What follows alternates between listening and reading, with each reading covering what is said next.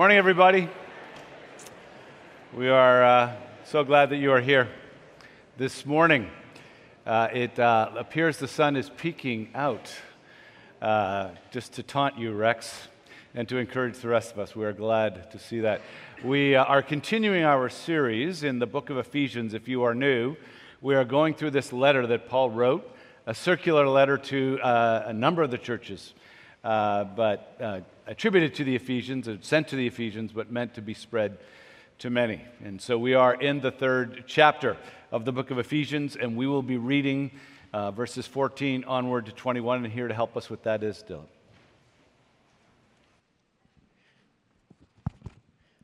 All right. Ephesians 3:14 to 20.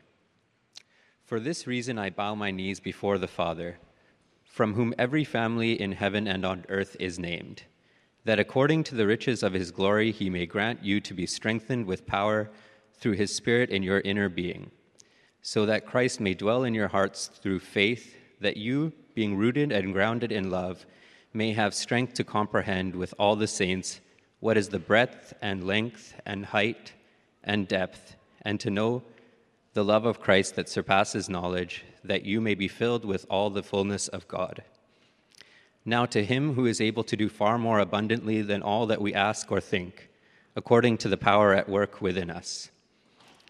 This is the word of the Lord. Amen.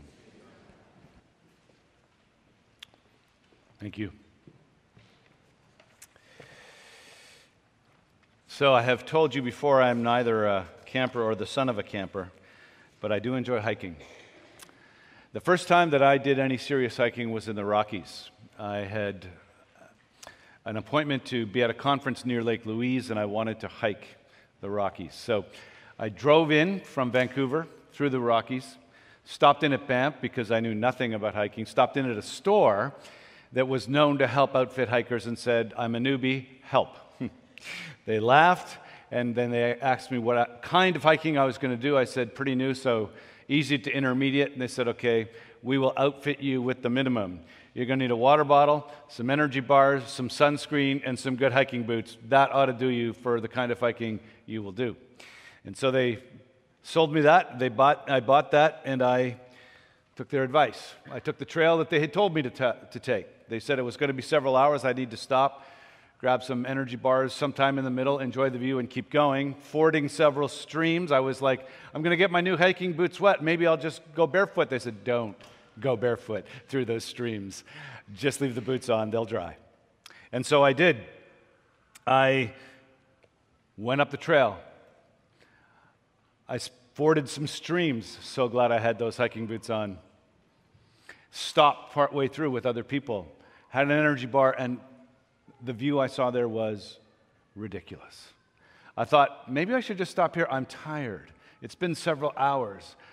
But I remembered them saying, persevere, because the views only get better as you go higher.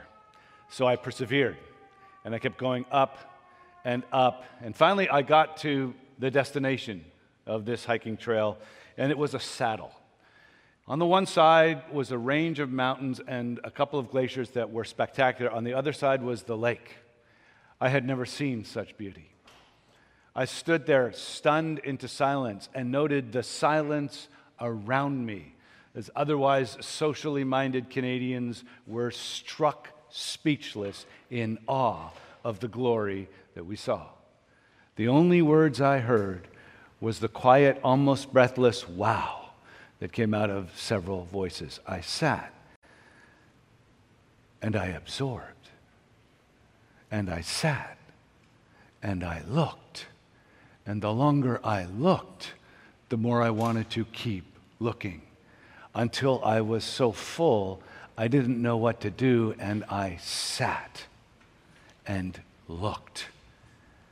And as people left, I communed with God. The only description I can give you that comes close to how I felt is my soul was full. I submit to you, wherever you are in your journey of life, wherever you are in your journey of faith, we want to have our soul full. We long to be filled with awe and wonder and glory. This is our heart's true longing. And this is Paul's true prayer. Here, Paul prays that our souls would be full. And while he does that, Paul says you will get that if you get the power, the true gospel power that I am praying for you, that is available for you, that God wants for you, and that most of us don't understand. And so this morning, I'm going to look, and we're going to look together at a kind of power that is not spoken of in our culture. The kind of power we hear nothing of in our headlines, but the kind of power that stills you, that satisfies you, that fills you, that changes you, that your heart truly longs for. We're going to look at that now. We're going to look, firstly, at the source of that power. Then we're going to look at the nature of that power. And then we're going to look, if we have time, and I hope we do, at the purpose of that power. The source, the nature, and the purpose. Firstly, the source of true power. In verse 14, Paul says, "For this reason, I bow my knees before the Father, from whom every family in heaven and on earth is named, that according to the riches of his glory he may grant you to be strengthened with power through his inner being, so that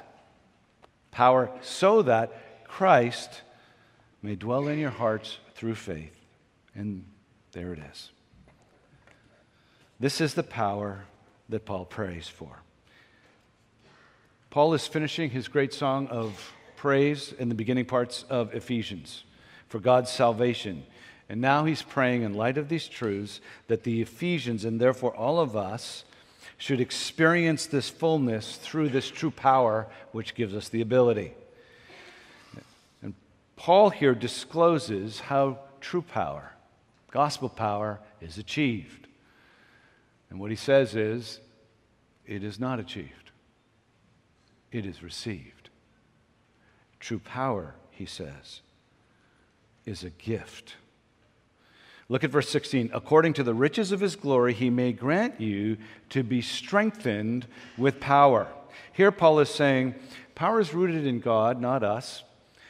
God is the source of all true power, the source of all true wisdom, all true beauty, all true knowledge. He has all things. He fills all things. And he's filled with glory and beauty and wisdom and knowledge and power. So Paul says, from the riches of his glory, out of the abundance of his generosity, he is willing to give you as a gift this kind of power to strengthen you. But you don't earn it and you don't achieve it. It's a gift. Now, how does that change things? Think for a moment about current cultural ideas and your own ideas of power.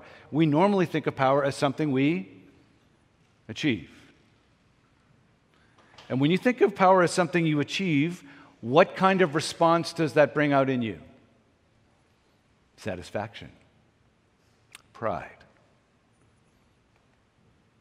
But if you think of power primarily as a gift given to you out of the generosity of someone else, what kind of response does that evoke in you? Gratitude. Love. And it leads to a question, men and women.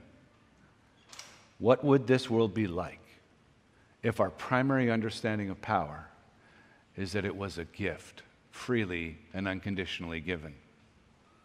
How would our world be different if power was something we were grateful for, not something we thought we'd achieved? There's a second question that this raises. What kind of God would give us so freely this kind of power? God here is described in ways that many Christians feel comfortable with, but if you are here and you're from another faith tradition or you are from no faith tradition, you know that these words are at the very least intriguing. Because look at how he describes it. He says, I bow my knees before the Father. Bow my knees. Father.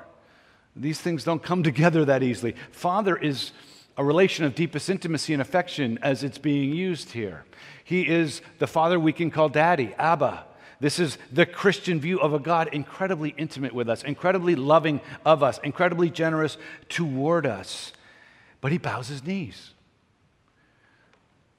And we who have 2,000 years of Christian tradition of getting on our knees think nothing of it.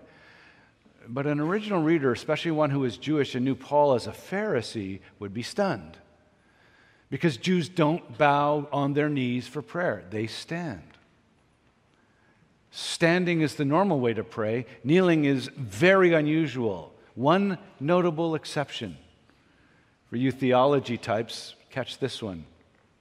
Solomon, in 1 Kings chapter 8, when he prays to dedicate the newly built temple, knelt. It says in 1 Kings 8:54, when Solomon had finished all his prayers and supplications to the Lord, he rose from before the altar of the Lord where he had been kneeling with his hands spread out. Here, Paul, who has just finished saying that you and I, who are Christians, are the spiritual temple of God built on the foundation of the gospel, kneels to pray for that temple. What an interesting connection. But what is most surprising is this combination of kneeling in prostrate reverence before a God you call Daddy. No religion I know combines this idea of infinite, transcendent holiness and infinite, immanent closeness, nearness, and humility. When you think of God, what do you think of him as? Do you think of him as far off and holy, as very unapproachable? Most monotheistic religions tend to think of him that way. He's way up there. He's unapproachable. Or do you think of him as someone you could have a pint with at the local pub, like a friend? Most of us don't think that way. But the gospel shows him as both ways. In the gospel, you face a God who is infinitely holy. Not holy, not even holy, holy. But as Isaiah 6 tells us, the cherubim around the throne call him holy, holy, holy. Repeated to the third point of repetition is the Hebrew way of amplifying something to its loudest. It's bold, it's underlined, it's capitalized, and there's a bunch of emojis after it. This is God is holy. And yet, this is the God who says, come to me and call me Daddy. Men and women, how do you approach a God who is unimpeachably holy? You don't. You let him come and approach you in infinite humility. And in Jesus Christ, that is the God we have. A God who has become one of us. The infinitely transcendent God of creation has clothed himself in humanity and now become one of us. People could see him. They could touch him.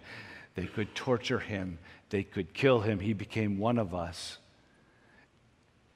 and then became one with us, taking our sin and our guilt on the cross. He became a curse for us. He became one of us, to become one with us, to be our scapegoat for us, that we could be one with God. What a beautiful story. Now, if you're a Christian, this sounds familiar. But if you're as new to it as they were, this is astonishing. The infinitely transcendent creator of the universe has become a vulnerable human being who could become rejected, despised, tortured, and crucified.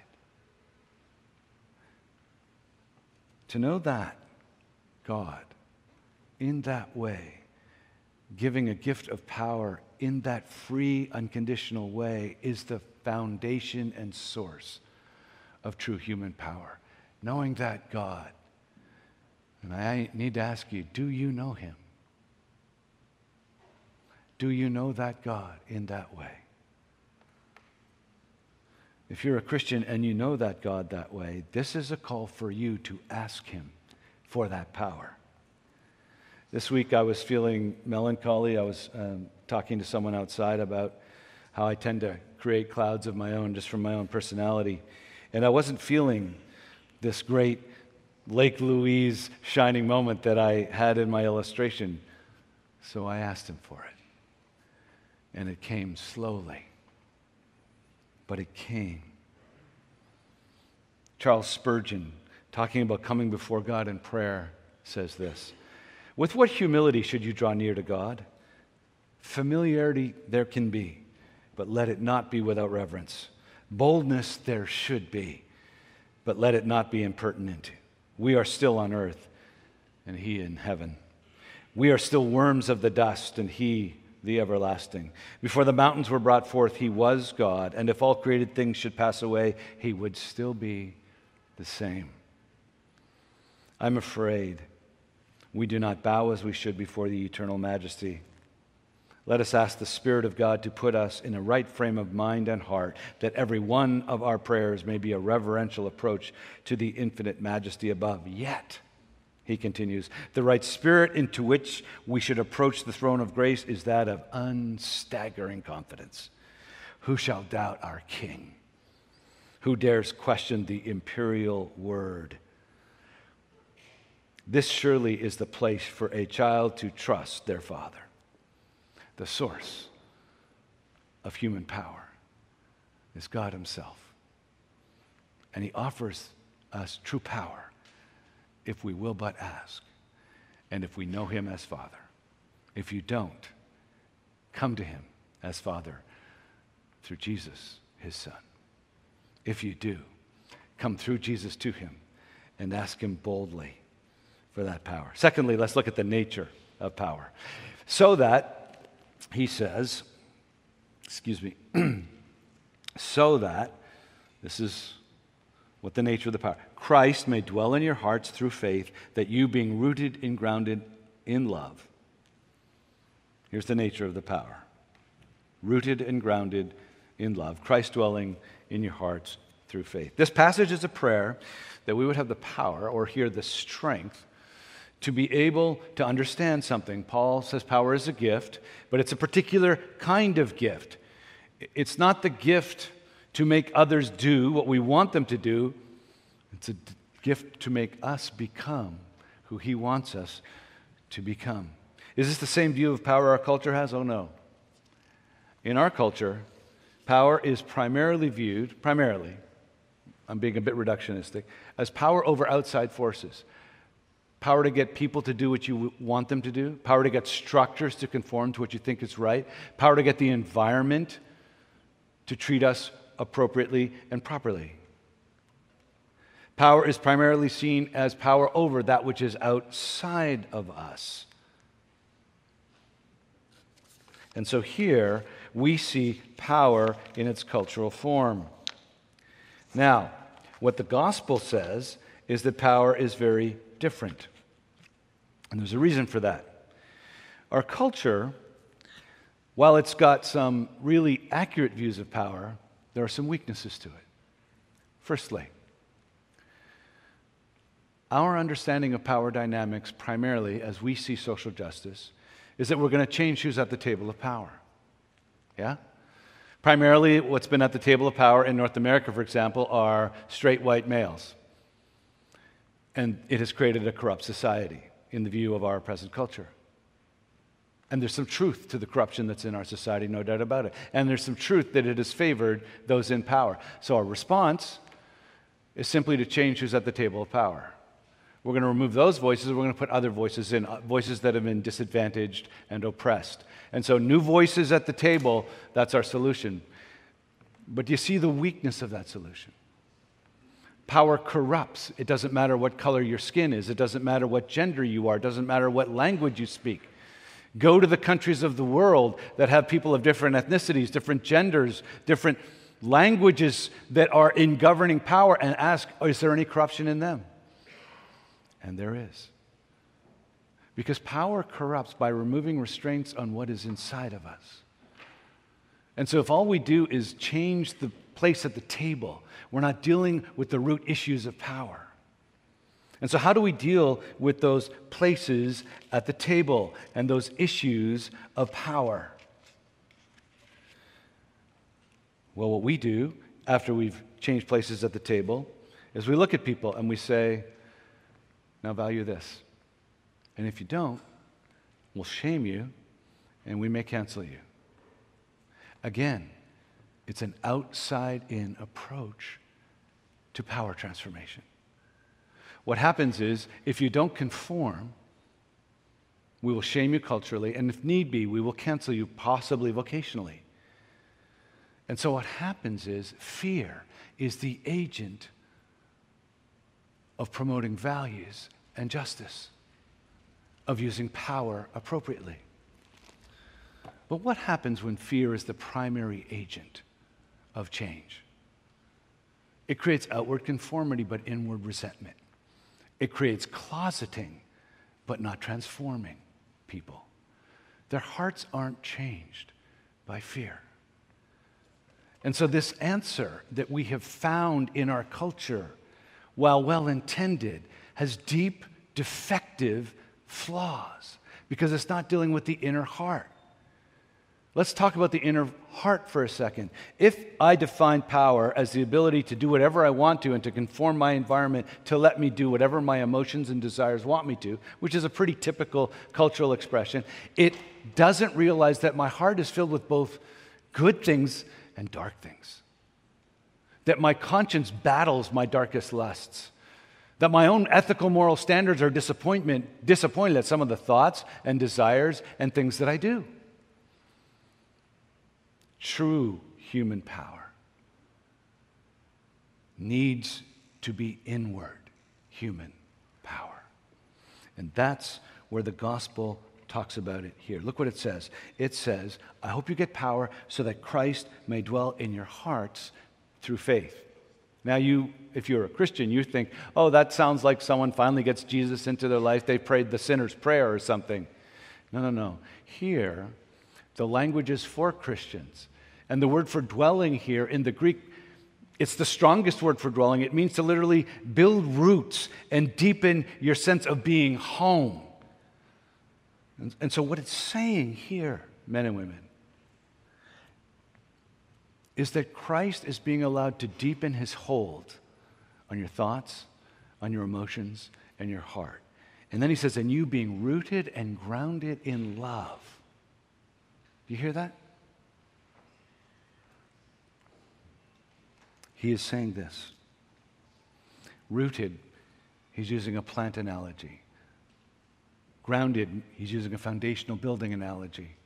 He wants you to have Christ so impenetrate your heart that the nutrifying soil of God's love for you in who Jesus is and what he's done for you, that nutrifying soil takes and gives your roots the power to flourish like a flower in a flower bed.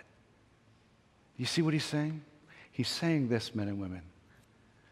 Let the nutrifying soil of God's love for you, poured out in the life and death of Jesus, feed you. And then like a flower, let you unfold your beauty to the world as that love nutrifies your soul. And you know, if you ever see flowers, especially sunflowers, they tend to face the sun wherever it is, yeah? Because they want to get everything they can by, as it were, gazing at the sun every day. That's the analogy here, that you, in the nutrifying love of God, may have the power to face the Son of God. And you may be able to see and grasp and capture and be thrilled by the height and the depth and the breadth and the length of the love of Jesus for you and for me. Now, scholars have wondered about this, but this is the summit right here. The base camp, the halfway, was being rooted and grounded in love, but then he asked for a further power to get to that summit and just gaze at the glory of Jesus. Height, depth, breadth, length. What do those mean? That scholars have a lot of fun trying to figure out what they mean. Some of them are like, oh, you know, the cross goes up and down and east and no, it could be that. We don't know. Could be a lot of things. Here's what a lot of scholars think, and I agree. The depth of his love. How deep does his love go? How deep the Father's love for us, that he would send his only Son. And his son would come into this broken, evil world and bear the evil and experience it and be rejected by it. And then bear the sin and evil of the world on himself and let his Father turn his own face away from the Son he adores and pour out his judgment on Jesus, so that the depth of our sin and darkness and human evil would be paid for by the depth of his sacrifice. That's how deep is his love. How high is his love? It takes you from the depth of pure guilt before God to the height of being his beloved, adored children, the throne room of God, which most of us fear as a place of holy judgment. And so we should, if you are a Christian, has been turned into a living room where you play and dance and jump into the arms of your Father and experience his love and his joy. The breadth of his love. It's as wide can be. There is no you that is outside the parameters of the breadth of God's love. There is no thing you have done. There is no wickedness you have desired or thought of or fantasized about that you know you couldn't tell anybody, that he doesn't know about. But his love is wide enough to forgive the most unforgivable of sins. The length of his love. Men and women, it's forever. God will never stop, never stop, never stop loving those upon whom he has set his love. He is infinite and he is eternal, and as long as he is eternal, you are in his heart if you are a Christian, and always shall be. The love he had for you when he went to the cross is the same love he has for you right now as he prays for you in heaven. It has not changed. It is infinite. By grace, you have been saved through faith. Implications.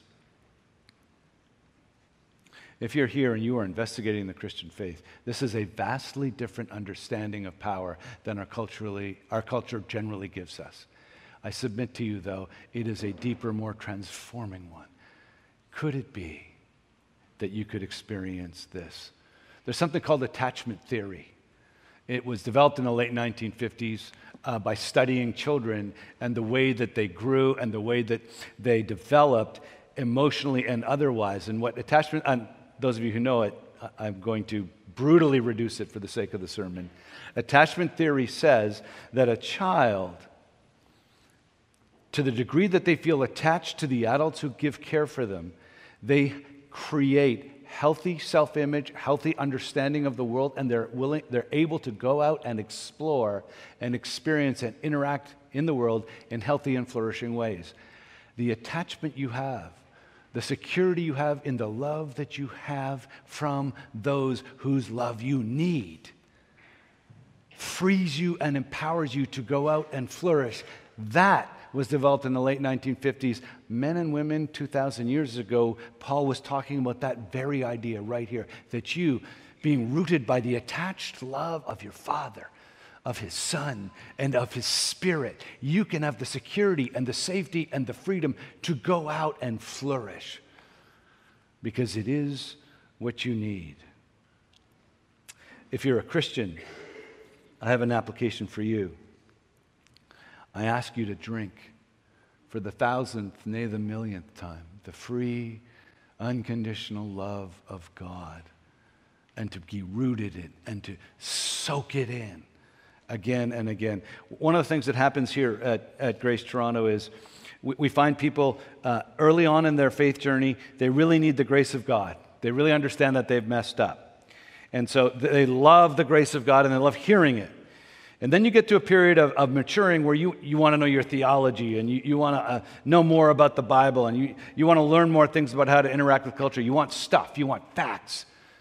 You want this kind of very sort of give me information and give me what to do. I need my church to be my personal trainer, and I need it to be my encyclopedia, my Google. And so what happens is when we preach Jesus week by week, you kind of wonder if we're just talking for those newbies or those people who aren't Christians. But the older you get as a Christian and the more maturing you get, the more the Holy Spirit begins to speak to you about the deepest inclinations and longings of your heart, and you begin to be weary of your own selfishness because it hasn't gone away. And though you don't have the same behavioral patterns as you did earlier on in your Christian faith, the things that you still have bother you ever more intensely because the Spirit sensitizes you. And the more mature you get as a Christian, the more you actually need to drink anew the grace and love of God in the face of Jesus Christ. It is for you the living water that it was when you were first a Christian. And so I say to you, wherever you are in your journey of faith, it's time for the drink. Drink and receive this power. Finally, the purpose of power. Why did Paul pray this? He said that you may be filled with the fullness of God. Men and women, when I was up there, and I was enraptured, and I was full, my soul was full, there was no room for anything else in my soul because it was full. All I had was a deep sense of the love and the glory of God. And that's the point. What you are filled with is what will drive you. Many of us gain power from our anxiety. We let our anxiety fuel us, and it works. It gives us a temporary but powerful burst of power. Anger fueled me for many years from my family of origin, where anger was one of the few emotions that my father validated. Anger gave me a certain kind of fuel to get things done, and it gave me a certain kind of power. Pride, envy, the desire for sensual pleasure, the desire for success or money, they will fuel you for a while. I have been fueled by all of them in certain moments of my life, and so have you. But you know, don't you, after the fuel has worn off, how draining it was, and how diminishing it was, how you didn't really like yourself while it happened, and you wished you could break the cycle of yourself for the future. These things tempt us. They can drive us. But they don't just go away by saying, you're bad. Anxiety, you're bad, go away. That doesn't work. You ever met someone who has anxiety issues? It doesn't work. Ever met someone who has anger issues? I just have to look in the mirror, look at them. That never worked for me. I've known that my anger was dehumanizing, diminishing, corrupting, and not good for me for decades. You know what broke its power? I was in a small group of a church plant. We were reading an article by a man named Tim Keller, who is now famous and has recently passed away. Before he'd published any books and any of you knew him, I was reading an article he wrote. And it changed my whole perspective on the Christian life because he quoted a centuries-old pastor named Thomas Chalmers who said this: "The love of the world cannot be expelled or expunged by a mere demonstration of the world's worthlessness. But may it not be replaced," he used the word supplanted, "by the love of something which is more worthy than it. What cannot be destroyed can be dispossessed in your heart. One taste can be made to give way to another and to lose its power entirely as the reigning affection of your heart." Men and women, if you want to break the power of anxiety or anger or pride or success as your driving fuel, you need to replace it. And the one new affection that Tim Keller quoted from Thomas Chalmers is this: the love of God in Christ, that Paul is telling us. This is the one sure thing that will replace these other things in the center of your heart, because the love of God, when it fills you, satisfies you at a level you have never experienced anywhere else. The multi-dimensional love of God meets the multi-dimensional realities of the world for you. Are you anxious The eternal love of God, his deep love, comes to you and says, be still, and gives you peace. Are you angry? The soaring love of God who came down and endured the injustice against himself takes all that anger at injustice that you think is fueling you, and it breaks it. Do you feel guilty? Is guilt fueling you? The gracious, unconditional love of God in paying for every sin you've ever had and ever will have, it frees you and replaces guilt. It is a much better replacement.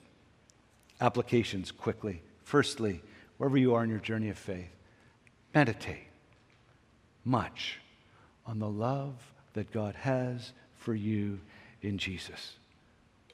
Find whatever pathway mediates that into your heart best. Some of you, it's music. Some of you get out in nature. For me, Lake Louise does it every single time. It's an expensive way to do it, but find the pathways that mediate and flow the love of God into the center of your heart. It might be conversations with others if you're relational. It may be podcasts. It may be meditation. Whatever. Reading the Bible does it for me all the time, because I read the Bible looking for the love of Christ in it.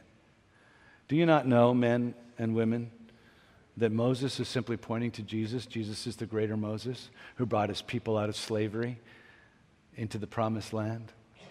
Do you not know that Jesus is the greater king that David was pointing to? That Jesus is the true king that came to reign over all of his people, sinless and perfect. Do you know that Jesus is whom the great high priests were pointing to, because he in himself gave the great final sacrifice of his own body? Do you know that Jesus is the final Abigail who interceded for her idiotic husband whom she loved and got the king's grace? Do you know that Jesus is the final Israel who went into the desert, and when Israel was tempted in the desert and failed, Jesus went into the desert for 40 days and didn't fail? Do you know that Jesus is the final Adam?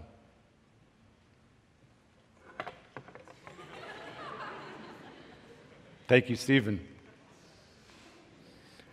Do you know that Jesus is the final Adam who never spilled his music stand? Jesus is the sum total of the whole Bible, and it's all speaking about him. My mentor, Jim Keller, whose death I have been mourning, about a day or two before he died, said this to his family: I'm thankful for all the people who've prayed for me over the years. I'm thankful for my family that loves me. I'm thankful for the time God has given me. But I'm ready to see Jesus. I can't wait to see Jesus. Send me home. His heart was full. May ours be full too. Let's pray. Father, thank you for the greatness of your love and the glory of your grace and the brilliance of your Son. May we drink deeply from him and love him. In Christ's name, amen. I have taken too long in speaking. I will answer your questions by personal text. We should now stand and respond to that love. Please stand.